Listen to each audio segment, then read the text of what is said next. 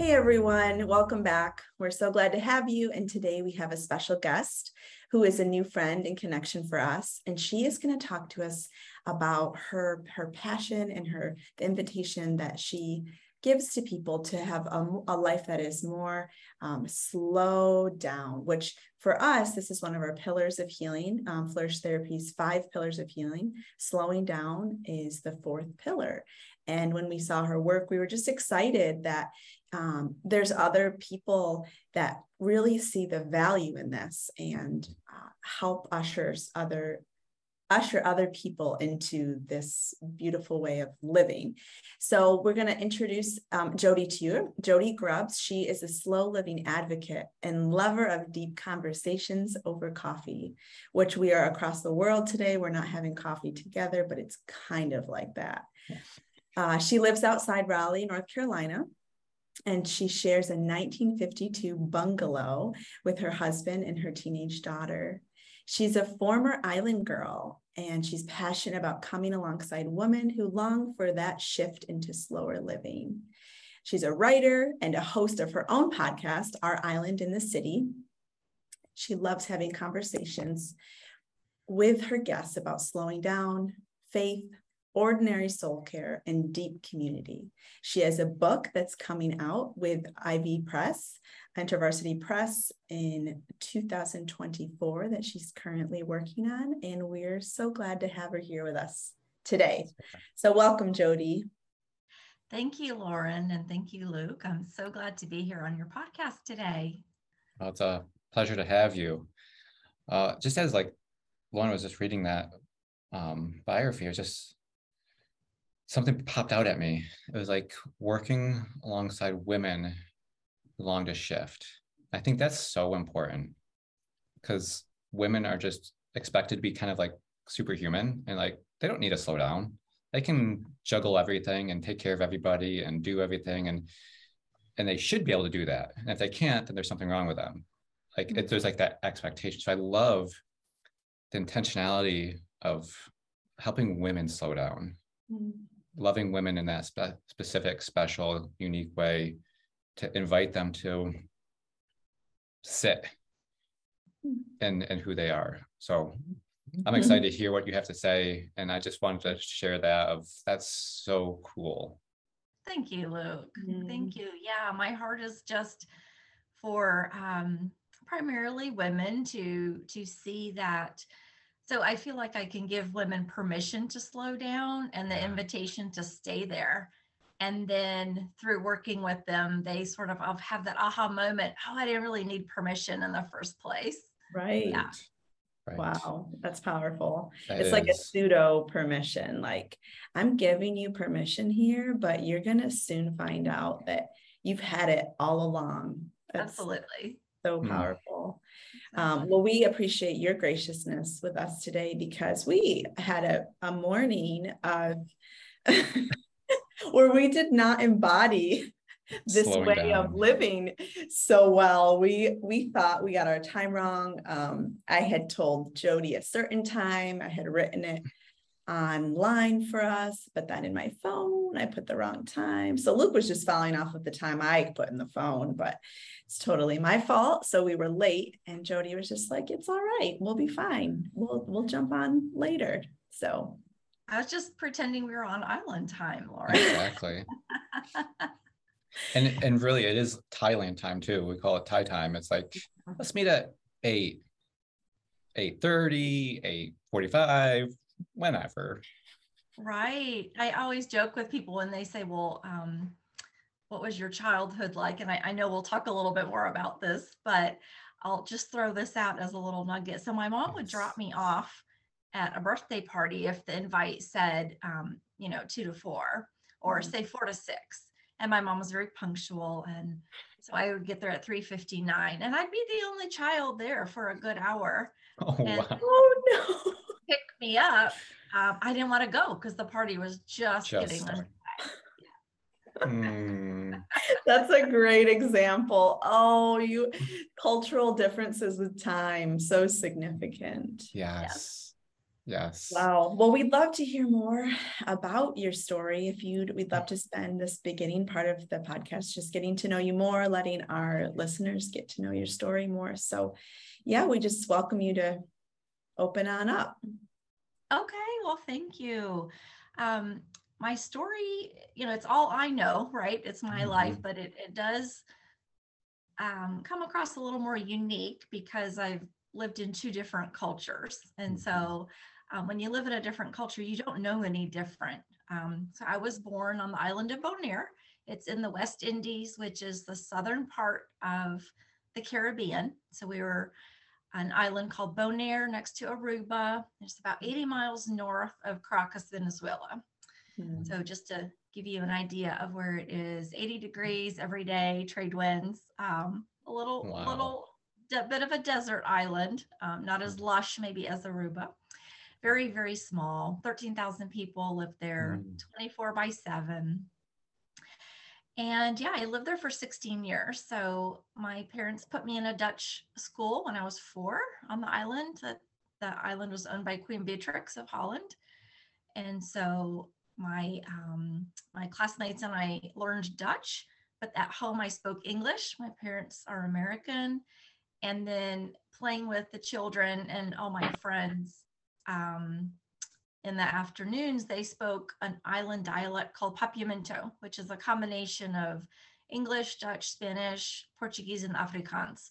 And so as Wow. a child, yes, one of my mother's friends actually came up with the first dictionary for these islands.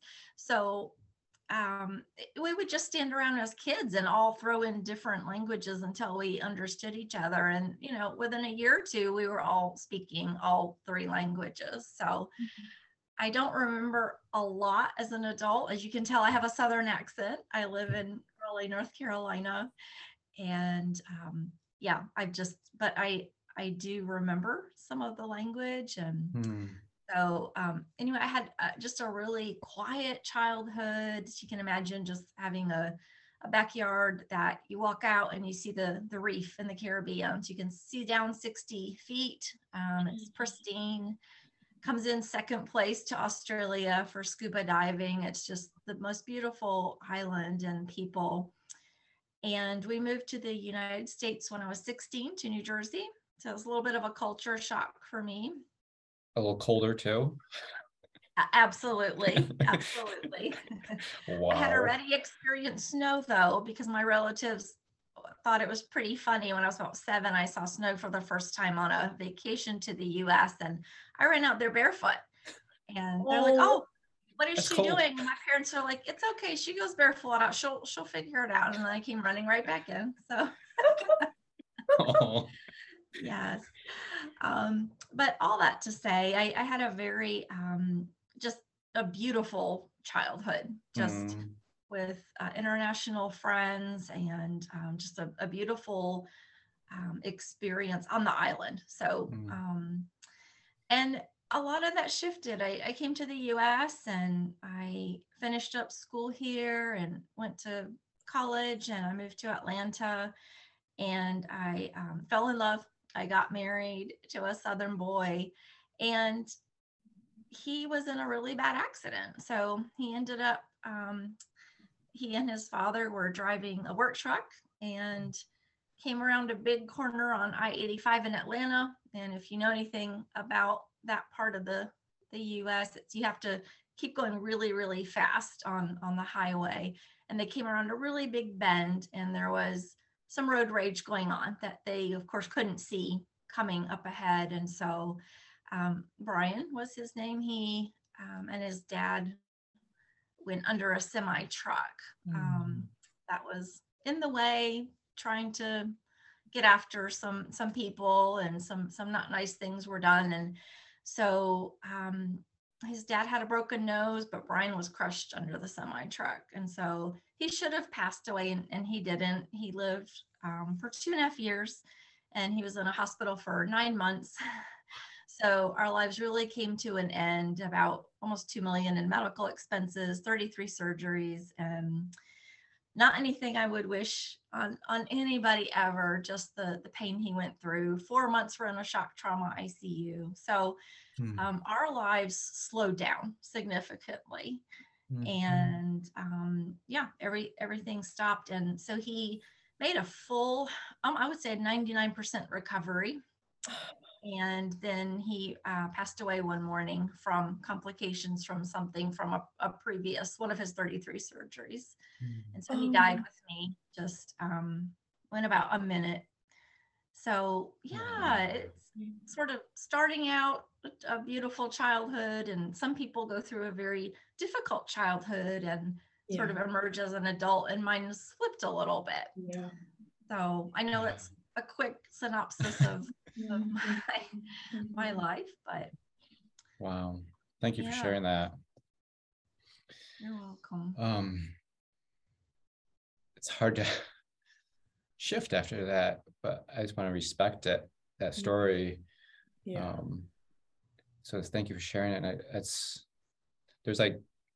like a layered tragedy of the accident and then getting better, and then all of a sudden that quick loss.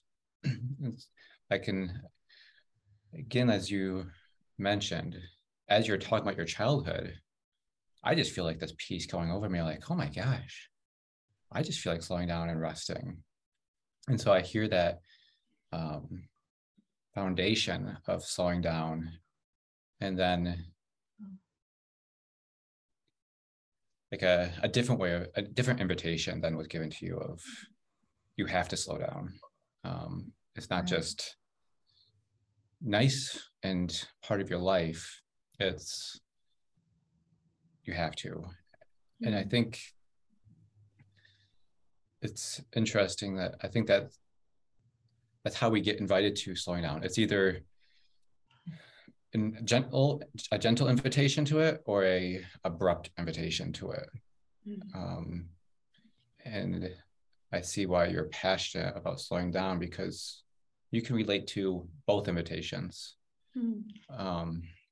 Absolutely. The hardest one is when slowing down is chosen for us. Yeah, exactly. Easy to say, I'm going to take a month, I'm going to be on sabbatical, or I'm going to jump into the slow living lifestyle. But it's very hard when it's chosen for you, whether it's an illness or, you know, a job loss, or really anything you can imagine. So yeah.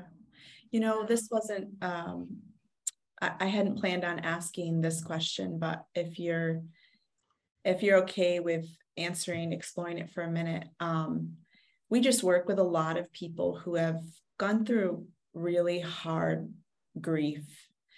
And, you know, in that place, people, it's just so normal to imagine never being able to recover from something so catastrophic. And I'm just thinking of your story and how you must have helped to nurse back your husband to life, and how incredibly hard that must have been. And then after all of that, for him to pass, and I imagine you hit a pretty low place. And I'm just curious how, like, did you think you were ever going to be able to take hold of life again? I would just love to hear what that looked like for you. Sure, Lauren. So someone was asking me this the other day, and I said, you know, when someone passes, we are more in shock in the beginning, right? But for me, this was like a double tragedy. So honestly, the time from his accident until right before he passed, those were the hardest times. So he had almost died 4 times during that time. And I think I had almost been prepared. Not that either of us knew he was gonna pass, but I had been through so much trauma that when he did pass, it would be it wasn't the same feeling as if he had passed the day of the accident.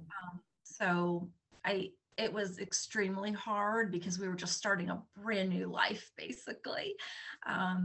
But the hard part, which I had to actually go to therapy for later, was the trauma that we both went through. And had a lot of PTSD from when you watch a loved one go through and there's nothing that you can do. Absolutely.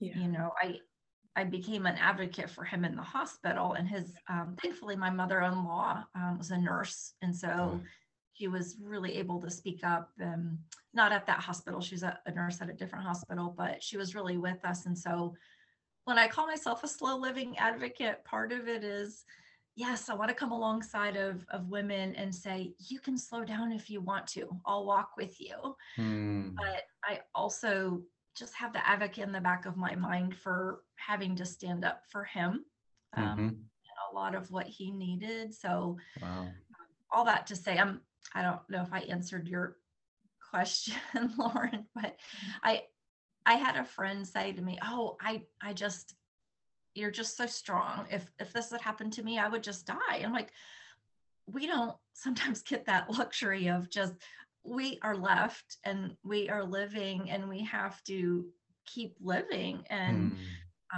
I wanted to say, no, you won't die. You might want to sometimes, but you won't. You'll find your way again. And so I think all of us are helping each other find our way again.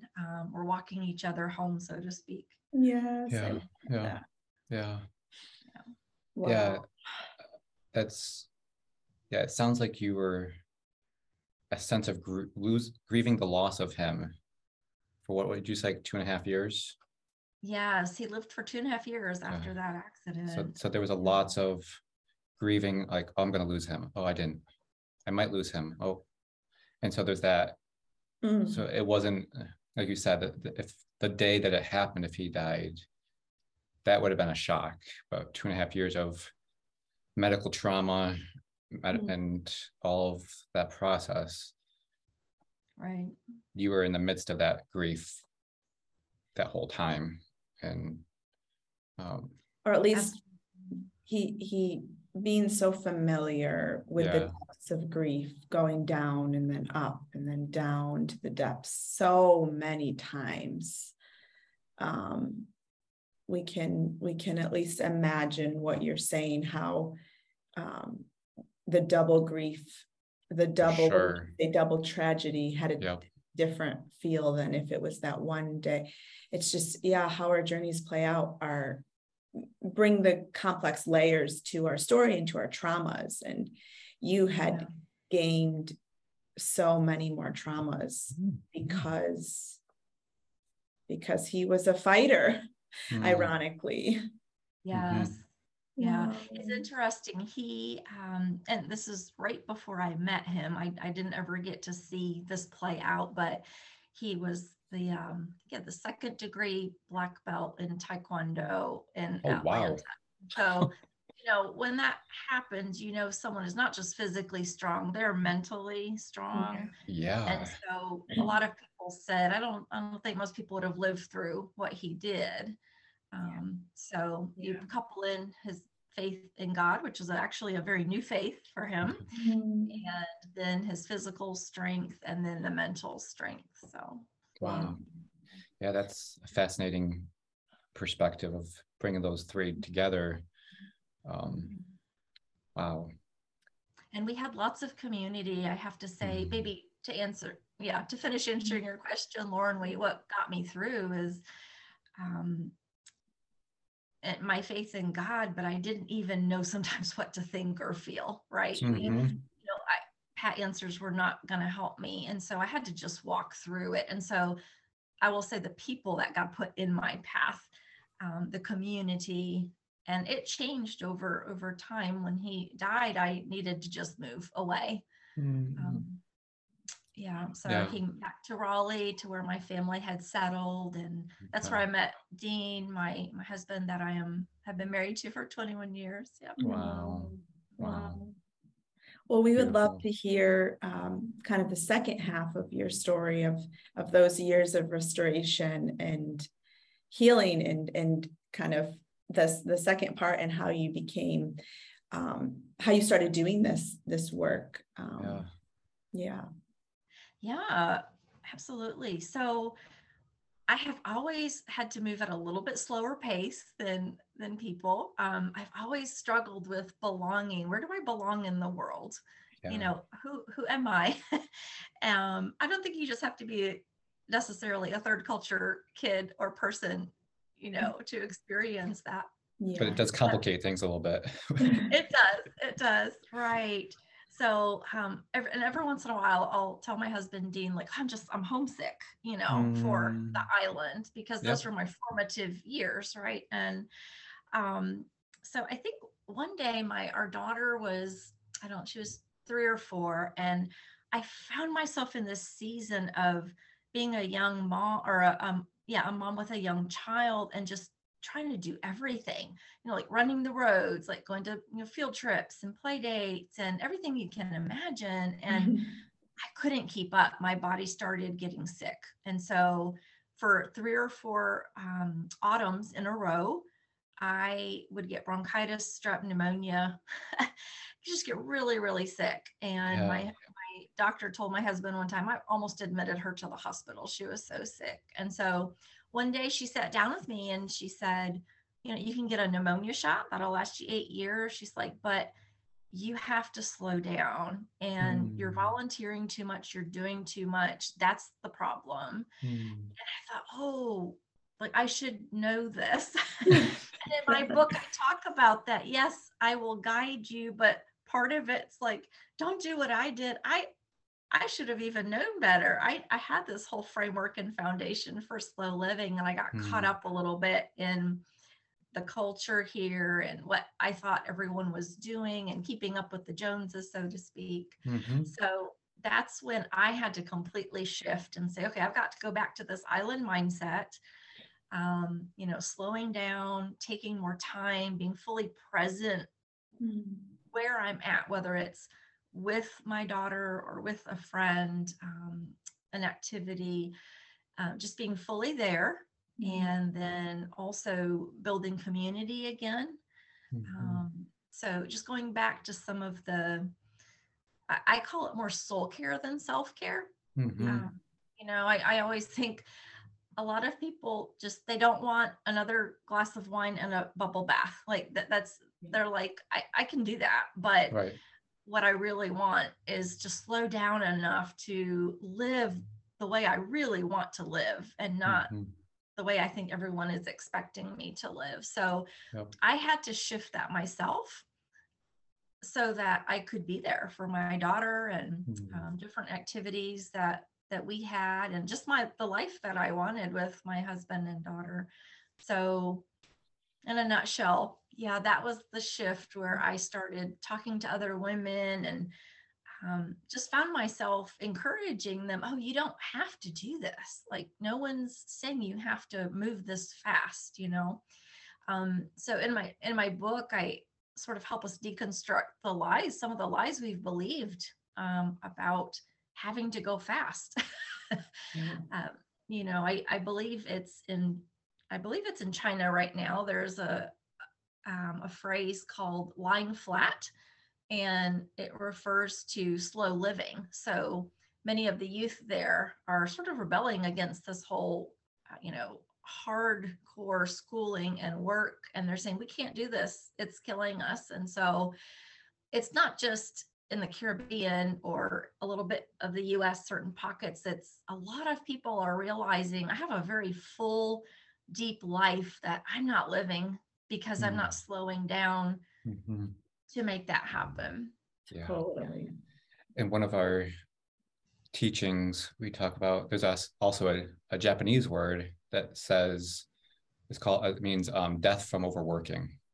Oh, And so wow. it became a phenomenon that they were working themselves to death. And they came up with a word, it's like, this is what is going on here. And so, like, you're right, it can be a human problem of overworking to perform, to find identity, to purpose. Um, there's I was I had to mute myself because I was, as you were talking, I'm like, oh my gosh, I have like 6 notes I have to write down, and my brain's not going to hold them all. Right. Um, I already lost one before I got to writing the note. But I was just thinking as you were talking, I'm like, man, I can't wait for your book to come out. I could just listen to you tell stories like all day. I'm just like,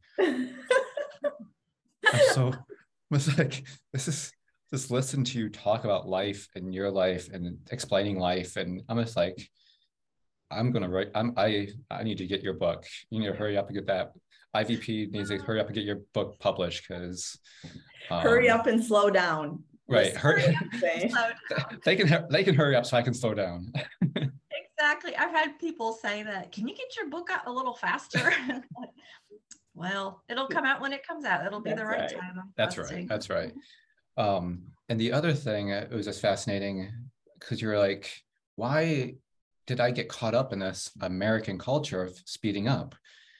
And I think that is one of the tricky things with TCKs, third culture kids, is in order to fit into a culture, they have to figure out how that culture works.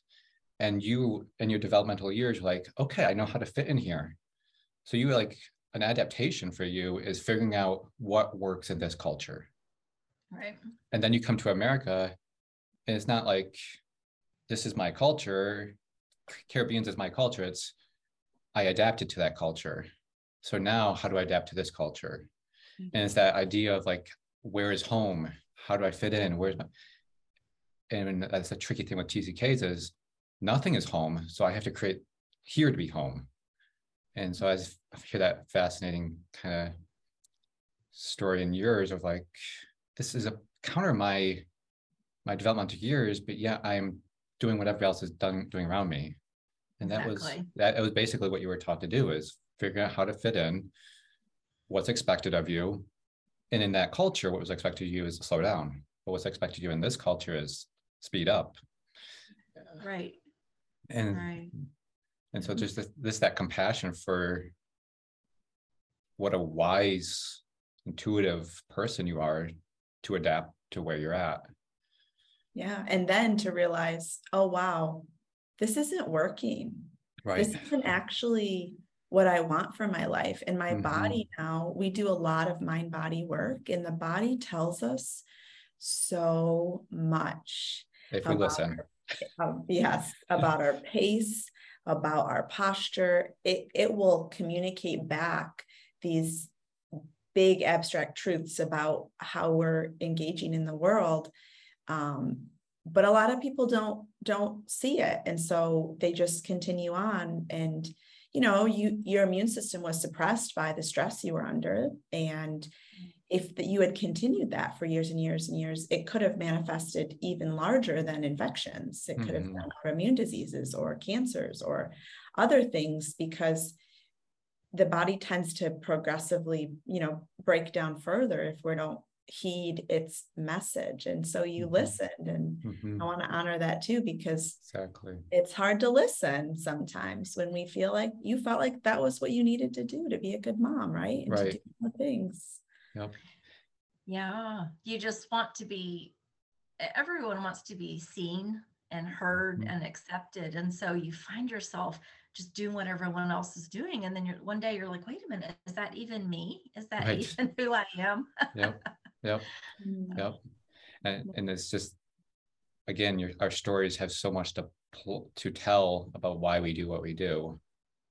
And there's such intuitiveness of you to be able to reflect and like, wait, let me slow down and figure out if this is really what I want. And what you even said, like, yes, our bodies kind of quote unquote break down, but they're not breaking down. Like, what I like to say is they're alarms to try to get our attention. And just saying, hey, you're going too fast, let's slow down. Okay, you need to be sick so you can slow down. Let's just try a little bit of sickness. Then it's like, okay, you're not listening to that. Let's up it a little bit. There's a book called When the Body Says No by Gabor Mate, and it talks about that process of your body will invite you to slow down, and then it gets louder and louder and louder. And if we're able to attune to it and listen to it, it's like, it doesn't have to get to that where they're screaming at you and saying you can't do anything, but it's like, if we can listen to it when we're just frequently sick. um, Yeah. And and, sometimes it does take time. So I don't want it mhm. to seem like, oh, it was 3 months. No, this Oh, was absolutely. Right. several, years of finally, Years. yeah, coming to that understanding. And Mhm. and we did have to make some hard decisions. We decided a few years ago to completely downsize the house we were in. So yeah, that's why right now we live in a revitalized area, a real diverse area off Main Street, and our little 1952 bungalow. And we feel like it's our little island in the city. So my husband Mm, is really the one that came up with that slogan. And then I'm like, that's going to be the name that's for my perfect. podcast. Oh, So Oh, it's yeah, and the beautiful. trees we have, they're humongous. And we found out 2 houses down, it's the second oldest house in our city. And so it was built in 1870. So these trees are probably 120 years old. There's about 6 of them. And so it's just really nice to have this little old street. It's canopied. So it's not the Caribbean, but sometimes you find yourself duplicating things Yeah. you loved about a slower life in a different way, Yeah. right? I So love that. yeah. I love that invitation, the reality that you bring to have an island in the city. It's not like only those people that go into an island who Vacation uh all year long. yeah can retire at 25 and just go do whatever they want. Those are the ones that have the good life. But it's like, no, we all have the opportunity to embrace the slowness of life, even if we're in a city, even yeah. if we're in the dog eat dog world. We have a choice to have our little island and find our Mhm. safe place. I love that invitation. So what are the barriers? You said you kind of start deconstructing some of these myths in your book. What are some of those? Yeah, so I think that, and it may just be because I'm part island girl, part American. I had a dual citizenship till I was 12, so it's Oh, just one of these things. In my mind, I would say, to answer that question, I feel like we have to just stop and almost like take inventory of our identity. So if we don't know who we really are, we're just going to follow what we see in society. Um, and sometimes we just can't help it. It's just like one foot in front of the other. I've just got to yeah. do life, right? Um, but there's this idea that, especially in, like you were mentioning in the beginning, like that women have to be all, superwoman. Mhm. And we can't. There's so many different layers to who we are. So you Yeah. might have someone who's a type A, just go, go, go, go, go. And you might look at them and say, oh, I wish I had that energy. But there are times that they might not have something else like the empathy or the Mm. presence, with somebody. So they might have Yeah. energy. So Yes. we don't have to compare ourselves to others as much as Mm. just figuring out, who am I and what does that look like. So I have a section in my book that even breaks it down more. It's like, um, you're not crazy for wanting to slow down. Like, this is a real desire, a real longing somewhere deep inside of you. And so you need to pay attention to that. Mm. And it might come for different people at different ages or different seasons of life. Yeah. But it's really important to just say, yeah, like you were saying, what is my body trying to tell me? What am I listening to, and who am I, versus, well, I don't know any different. This is just what I have to do. We all have the ability, and I want people to feel empowered to stop and say, wait a minute, there's so much in life I want to do. Half the things I'm saying yes to are really people pleasing, Mm. just because I thought I had to. It was expected of me. So expectations Yep. is a big thing that I try and break down in my book. Is, who said that? Is Right. it your, a parent or a boss or a preacher? Jody, thank you for sharing that. And I so relate to what you were saying, the expectations. That's been something I've worked through personally. Like, I think a slower life is a little bit easier for me than Lauren. And so like throughout our marriage, it was like, man, she's so amazing. Like, I'm lazy. Uh I'm just, there's something wrong with me because I can't keep up with her energy. I can't keep up like with her productiveness. And then I had to get to the point of like, no, I can celebrate that in her and I can celebrate that in me, that we are different. And it was like a pressure I was putting on myself. And there was other pressures put on me through like religious worlds of like, you need to do this to be in ministry. And I was like, I don't want to be that, but okay, if I'm supposed to be a pastor, I'll be a pastor. I'm not gifted in it. I don't want to do it, but that's what I'm supposed to be doing. Okay. And I went through a couple of years of like pursuing that. I was like, this is not me.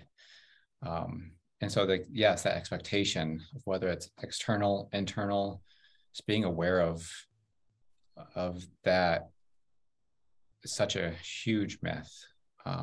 I hear that also throughout with people I work with for the last 10 years of that can bring so much pressure to perform, to people please, and it drives us towards sickness. And I'll just throw in, you're not the one who developed chronic fatigue. I was. So right. Was it the naturally slower pace that your body took that you stayed within the boundaries of, or was it the person who had no, my gosh, I don't even know how to describe what I was. Just the Energizer Bunny that I just kept going and going and going, and was fueled by that. We talk a lot about the nervous system. So I was fueled by that sympathetic energy of my activated nervous system. And that was all I knew. And I did put that pressure on you. That pressure did come partly from me, as well as the broader culture to do more, to produce more. And yet you were not the one whose body said, no, slow down, stop. It was mine. And I find that absolutely not paradoxical. That was like completely with reason. Yeah. And I'm so thankful that my body's knows, even though it's caused so much suffering for me. I just did an episode on my brain retraining journey and the path that I've been on, recovering from chronic illness for years and years and years. It's just been an insane amount of suffering. And I am thankful. It's hard. I don't want to like bypass the pain and have this toxic positivity, because that's not where I'm at all. But I am thankful for my body, the wisdom of my body that told me no when I wasn't hearing no culturally, socially. I wasn't hearing it from any other place. And so my body was the only source of truth to show me the way to slow down. And so I do honor that, and I am thankful for that. Yeah, and it's good to hold both and, right. Both and, yeah.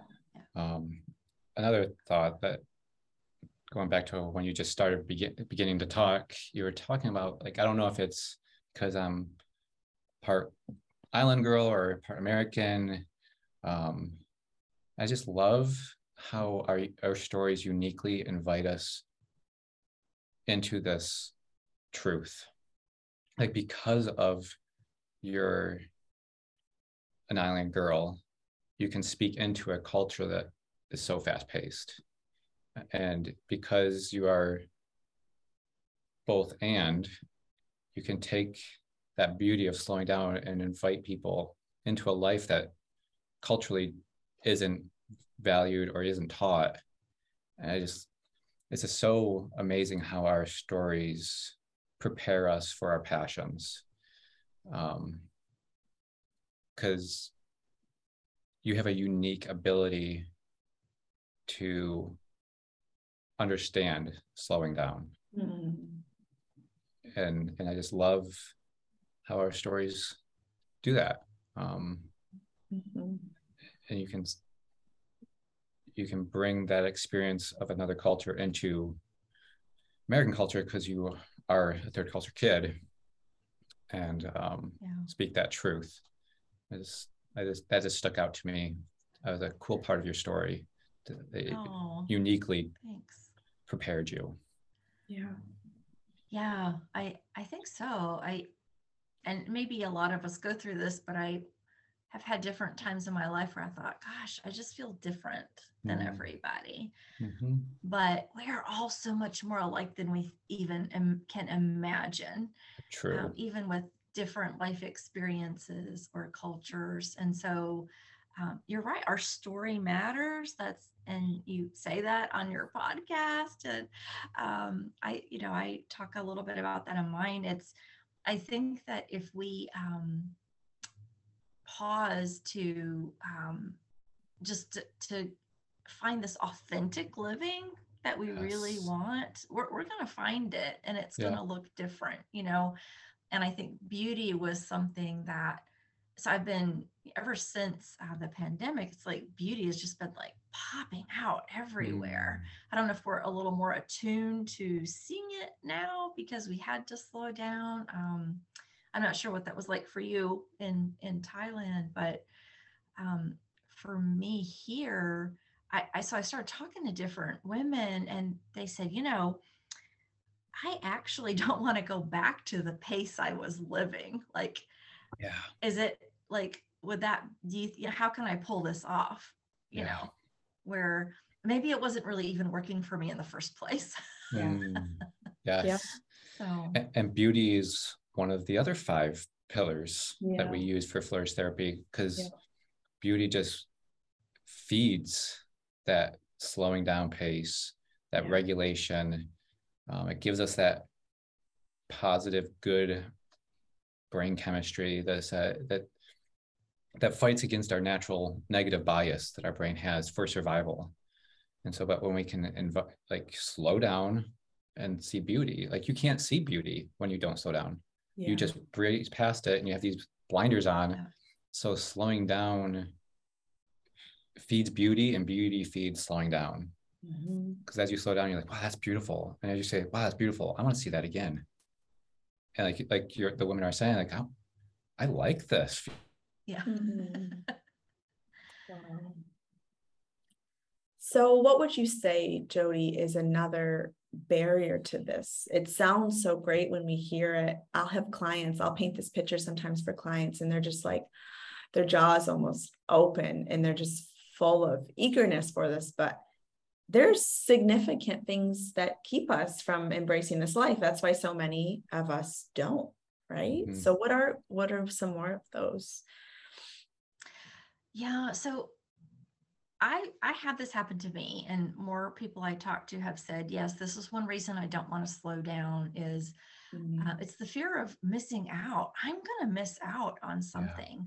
I can't afford to do that.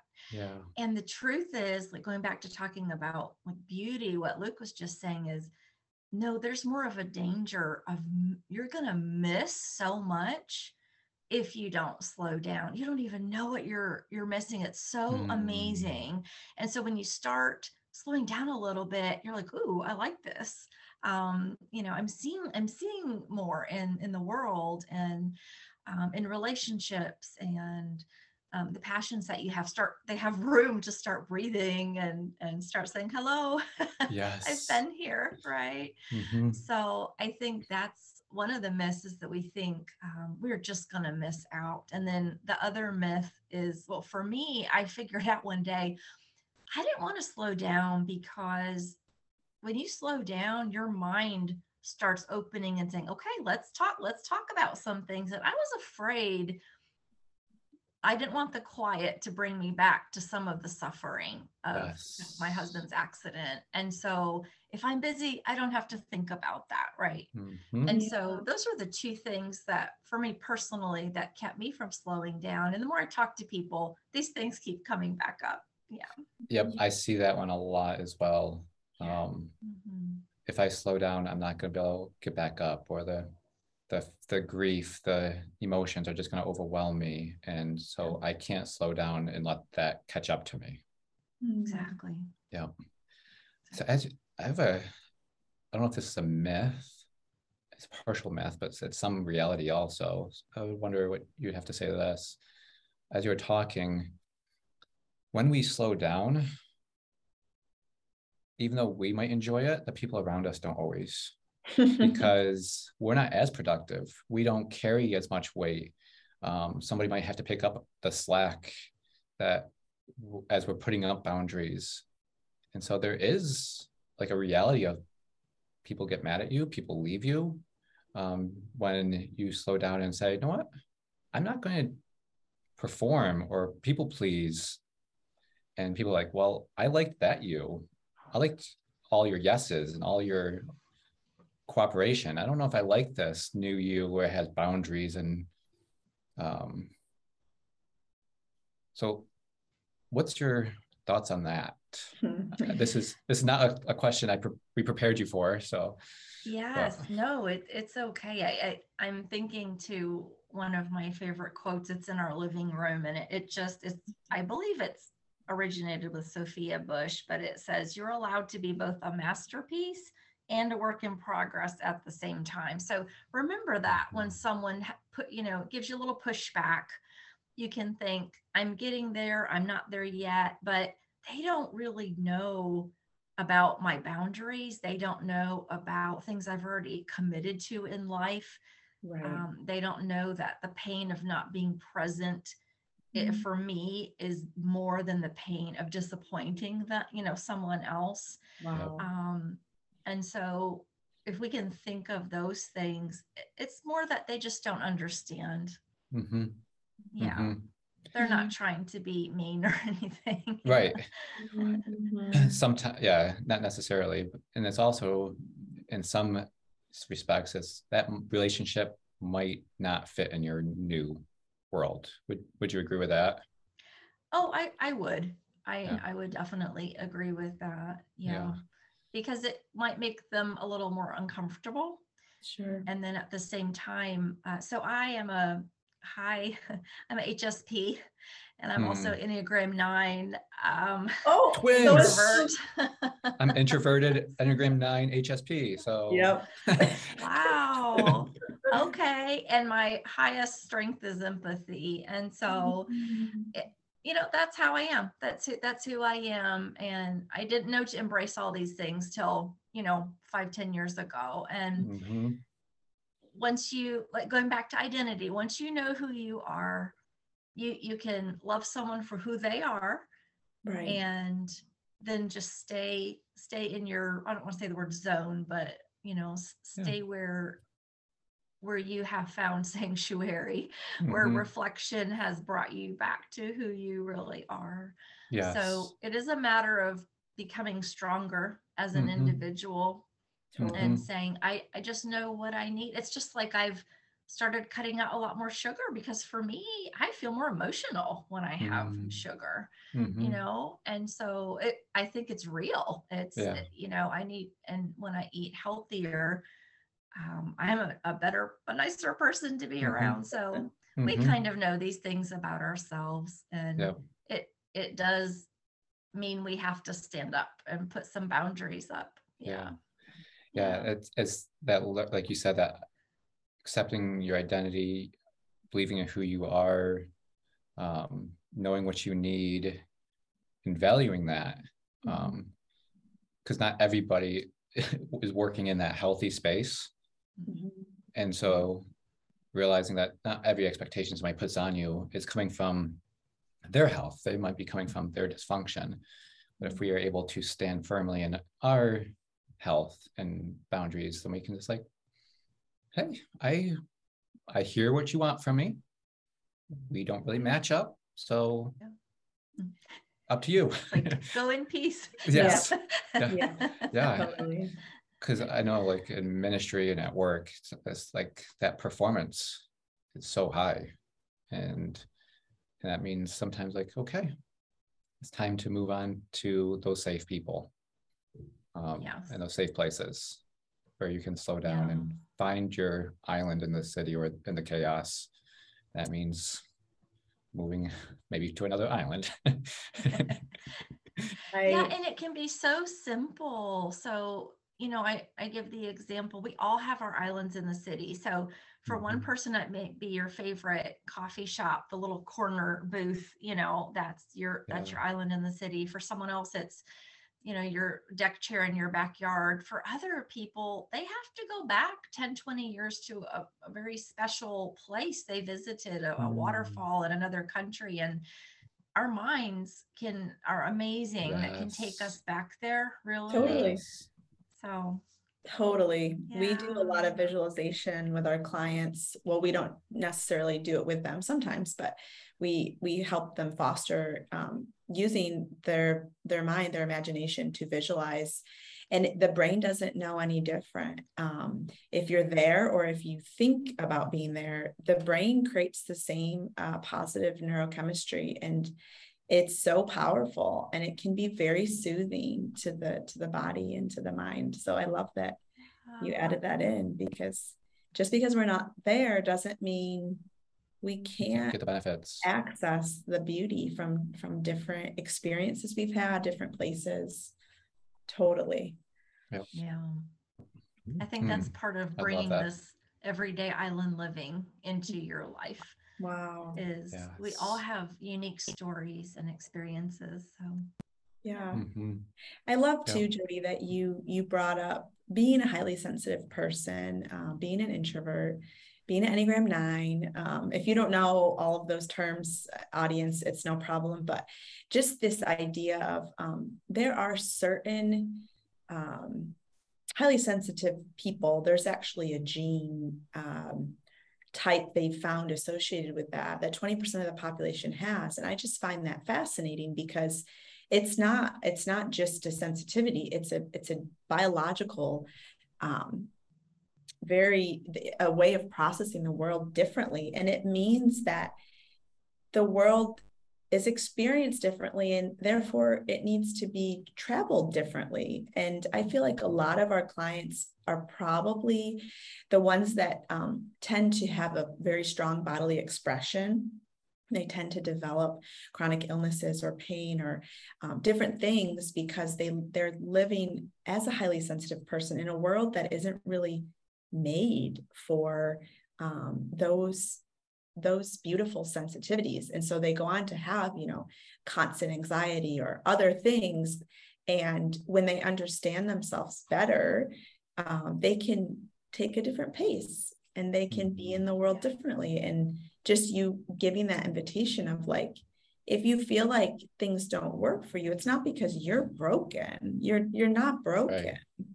Right. There just maybe you might need something different. And I would not be saying just highly sensitive people need to slow down, because that's definitely not the case. We all do. Yeah. But the deeply empathetic, deeply feeling types really need a different way of navigating life. And it's available, it's possible.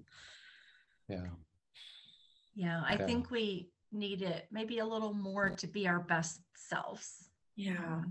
Yeah. Mm-hmm. But I like when you said traveling, Lauren. I like that image. I like that too. And I think just being open to finding out about all these things is so important. So, I was having coffee one day with KJ Ramsey, and she just looked at me and she was like, "Can I tell you something about yourself?"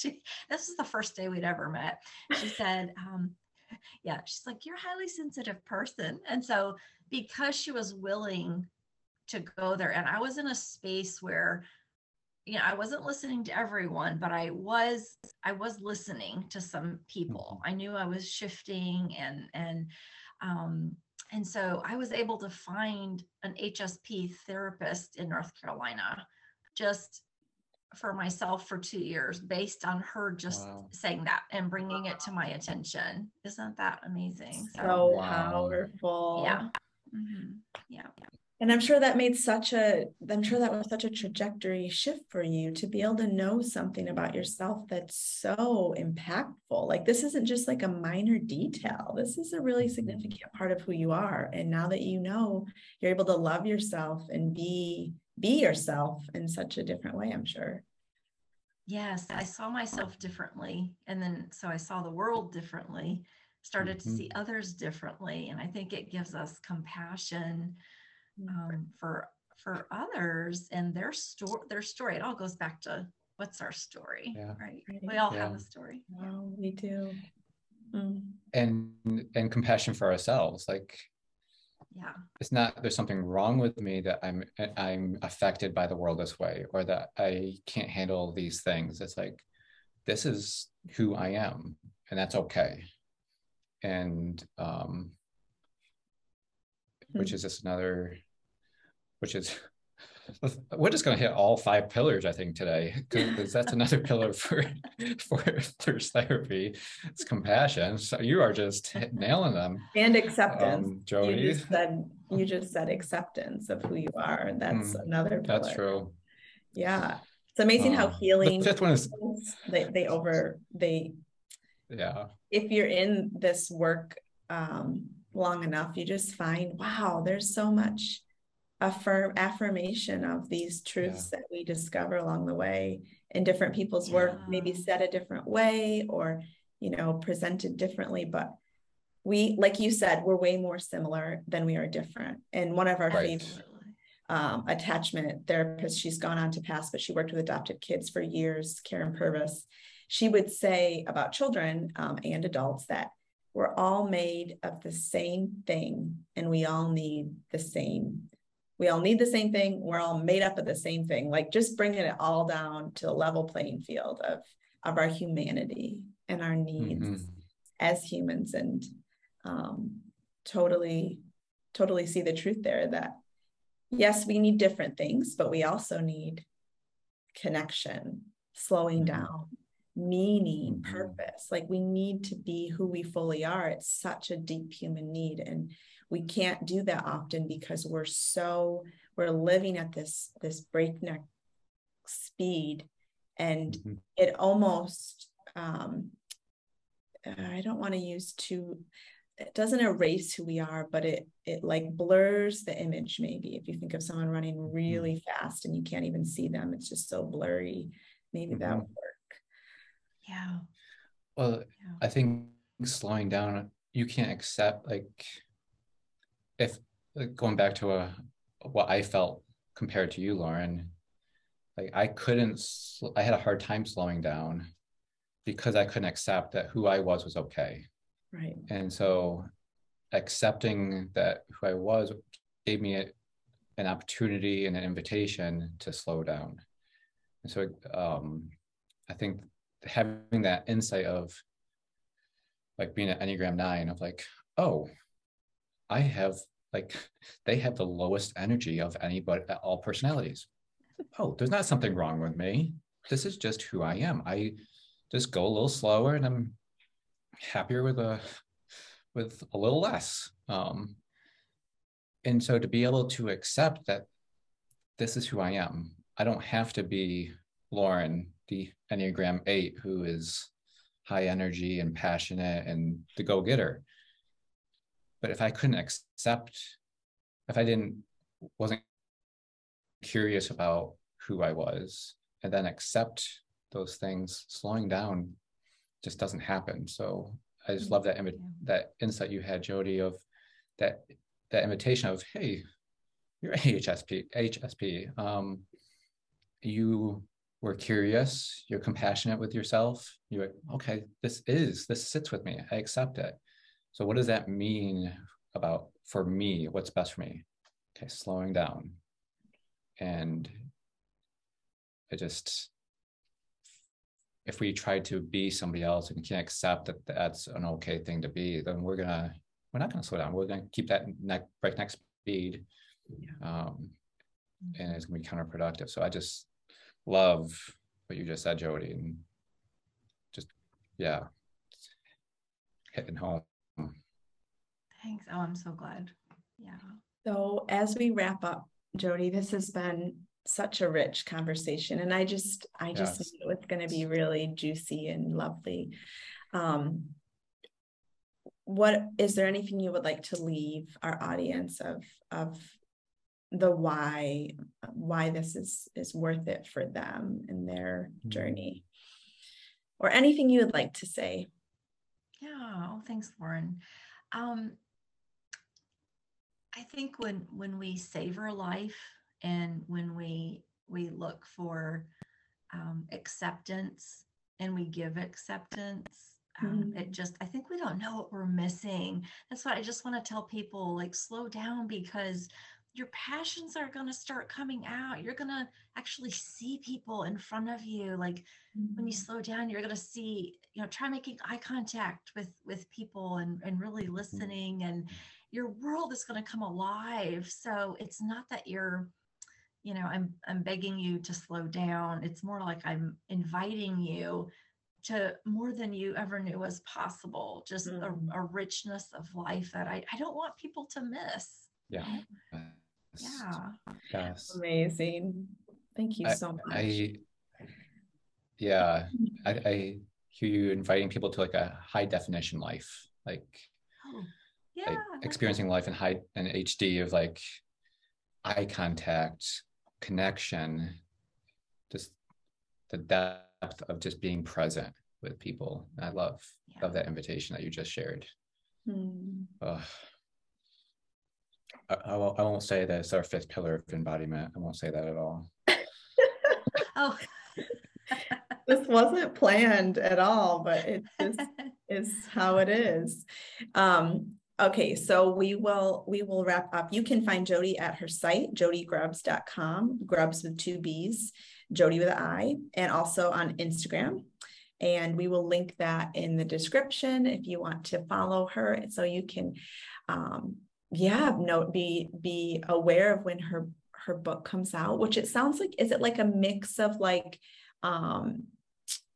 not self-help, but is it memoir / is there some story in it too? I'm hearing that you're doing. Yes, it'll be about 10% memoir, 10% spiritual formation, lots of slow living, soul care, deep community, some island stories, narrative, self-help. Narrative self-help. Okay. Awesome. Yeah. Wow, what a gift to the world. I love that. Thank you for being Absolutely. faithful to do that work. A tedious, so just requires every cell of your person to put into that. And it is such a gift, and we're thankful for it, even before it arrives. Yes, we are. Thank you. Sure. Thank you. I've really enjoyed our conversation, and thank you for asking me to be part of this and part of what you both are doing. Well, it's our pleasure.